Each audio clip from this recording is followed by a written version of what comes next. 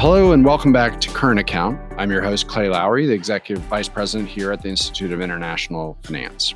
On Current Account, I try to talk about what I see as the most important current issues in international finance and economics while providing my own U.S. politics and policy angles on these different issues. And this week, I want to touch on India. Now, why do I want to do that? First, it's not just that India is just past China as the world's most populated country, or that it's one of the biggest and most impactful economies in the world. It is also that it's been in the news a lot lately. And it's been in the news, at least here in the United States, for a few reasons. First, they just came and had a state visit with President Biden, as well as a nice reception in our Congress, and I'll talk about that later. And secondly, is that India this year is the chair of the G20. For those of you who don't know, the G20, the 20 leading economies in the world, rotates its chair every year. This is the first time India has done it, and they will have their leaders meeting, so that's presidents and prime ministers around the world, in September. And coming up on July 14th, the finance ministers and central bank governors will be meeting in India for a conversation on financial and economic issues. But let's start real quickly with the Indian economy. So India's economy is right now the fifth largest economy in the world, and many think that it'll be the third largest behind the United States and China in just a few years' time. India's economy has grown significantly over the last roughly 20 years. But it is facing a series of issues, including unemployment issues, some of the fallout from the COVID crisis. There are positive signs, such as that it is a leader in digitalization, particularly in emerging markets. It is starting to build and produce more electric vehicles, but it is also home of some of the most polluted cities in all of the world. As one of the world's largest economies, as well as probably the fastest growing major economy in the world, this puts India in a prime position to be the chair of the G20 this year. As the chair, India has done what most G20 countries do, which is they've set up a number of working groups, ministerial level meetings to discuss various issues, whether it's education or agricultural issues, sustainability, what have you. Of course, the biggest subject matter is going to be, in some respects, who is actually sitting at the table. So, two of the countries at the table, one of them is Russia. Russia and India have a very strong relationship over many years. It is a question still whether Vladimir Putin will attend the G20 meetings in September, but I believe that India is assuming that he will attend, and so that will make things a little more spicy, shall we say.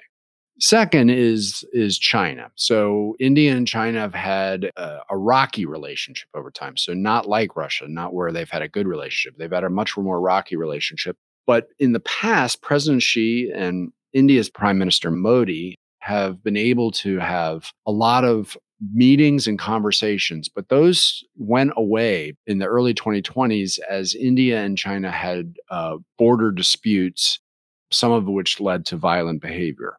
So with President Xi assuming to attend the G20 meetings, this will be another area to watch. How has that relationship developed?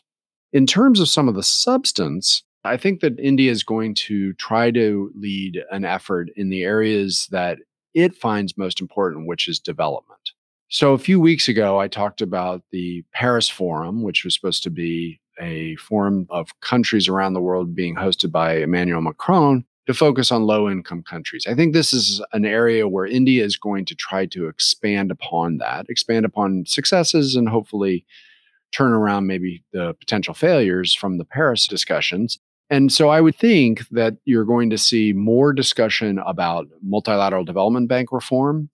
And in this respect, the new president of the World Bank, who is an American citizen, but he comes from an Indian background, that's Ajay Banga. And so you could see there being a conversation about how does the multilateral development banks, particularly the World Bank, do a better job in helping developing countries out. This is something that Prime Minister Narendra Modi has put some emphasis on. And the Indians themselves have basically talked about the importance of development, climate development or green development and climate finance.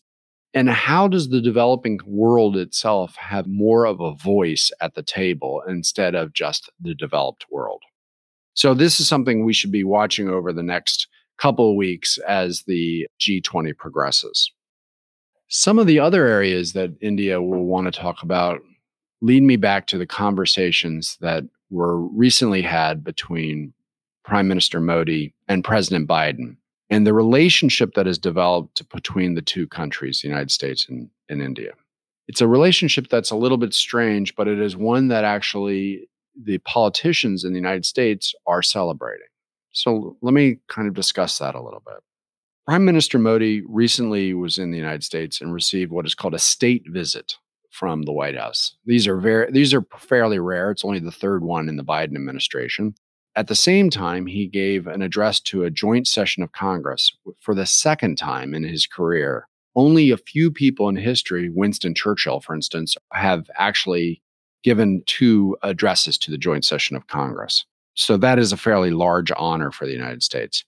And the areas I think that India and the United States sees themselves working on are some of the ones that I think you could see more of in the G20. Areas such as digital technology, where India wants to be a leader, some of the innovation corridor that India has. Prime Minister Modi has also stressed women's empowerment. So I think these are areas that the United States feels like they can do more with India and with the G20 on.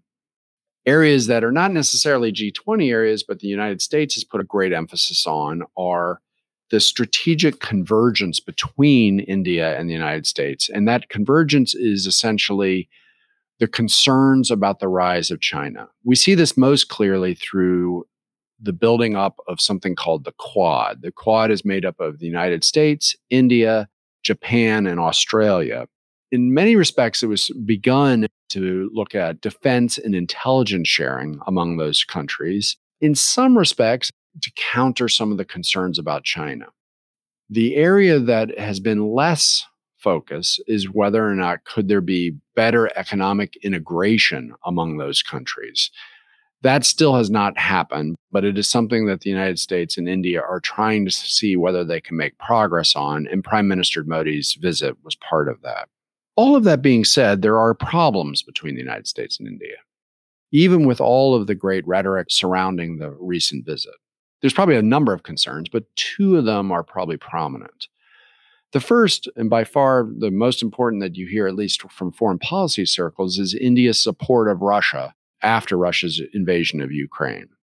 The United States has basically been taking names of countries that decided to back Russia and has raised concerns with those countries. In India's case, it really hasn't, even though India has probably shown more cooperation with Russia on economic issues than almost any other country I can think of. So it is interesting that the overall issues of the US-India relationship dominate this problem between India and Russia. The second area is the concern about, has India's Prime Minister Modi taken a step back on democracy and to a lesser extent human rights, but mainly on democracy? There were protests raised during the recent visit that he has taken a position that is not tolerant of the opposition in India. But you do not hear that type of rhetoric coming from President Biden or from the leaders in Congress, whether they be Republicans or most of the leadership of the Democratic Party. Overall, however, Prime Minister Modi's visit was a celebration within the United States. I think mainly because it places them as an ally, potentially against China in the future, and having a better relationship in emerging markets for the United States. At the same time, the US and India have almost always had a very up and down relationship in my professional career, and actually before that as well. And I'm not convinced that that is going to change anytime soon. So now it's time for my 3, 2, 1. That's my 3 takeaways, 2 things I'm looking forward to, and my 1 sports fact. So here are my 3 main takeaways. First, India's economy has become one of the largest in the world, and it is continuing to grow at a fairly significant pace. However, India's growth rate is still maybe not as strong as it could be, and this could lead towards further problems in the future. Second, Prime Minister Modi's visit to the United States was a success for India and for the United States. But there still are underlying problems between our two countries. And third, India is the chair of the G20 this year and has a fairly robust agenda, which could, of course, be upset by the fact that Russia, in particular, and China to a lesser extent, are very prominent members of the G20. The two things I'm looking forward to are first, the G20 finance minister and central bank governors meeting over the next couple of weeks to find out whether or not is this agenda rhetoric or is there substance behind what India and the rest of the G20 are trying to do. And then second is the leaders meeting that will be taking place in September and whether or not Vladimir Putin will actually attend the meeting and how will the G20 react to such a visit. And now my one sports fact. The Women's World Cup of Soccer will kick off on July 20th in Australia and New Zealand. The finals will be played on August 20th. So there's a bunch of storylines for this year's tournament, but let me just focus on a couple important ones. It'll be the first Women's World Cup to feature 32 teams. This allows nations that have in the past not had as strong a soccer programs, such as Zambia or Vietnam or Morocco, to participate in the tournament for the very first time. The two main storylines, I think, are first, can the United States, which, unlike the men's version of the World Cup, is a total powerhouse in soccer, win a third World Cup in a row? Now, this has never actually been done before in either men's or women's. The only versions are Brazil won 2 in a row in men's soccer. Italy won 2 in a row in men's soccer, but that was done in the 1930s. And Germany won 2 in a row in women's soccer, but no one has ever won a third. For the United States, they are the number one team in the world, but they are missing 3 of their best players due to injuries, and 2 of their other best players are not going to be able to start because they are currently injured, though they will be playing during the World Cup. The second point is the rise of a number of countries over the last few years. Countries such as Canada, which won the Olympic Games, where the United States actually received the bronze, England, which won the European Championships, plus countries such as Spain, Germany, France, and Australia are all very important countries. In fact, if you looked at the individual players for the best players in the world last year, only one American finished in the top 10. Most of the rest were in the top 10 were from Europe. So can one of these teams rise up and knock the United States off? That will be the other story. And then maybe lastly, and a very important point, is the rise in popularity of women's soccer. In the past, we used to see 20, maybe 30,000 people would come to the World Cup. But just last year, we saw over 90,000 people come to see the European Championship game between club teams in Europe. It would be great to see those type of numbers, 70 to 90,000 people show up and watch the Women's World Cup. Well, whatever happens, I wish best of luck to all of them. I'm going to be paying attention, and I'm going to be probably running a pool within my neighborhood as to who will win that World Cup.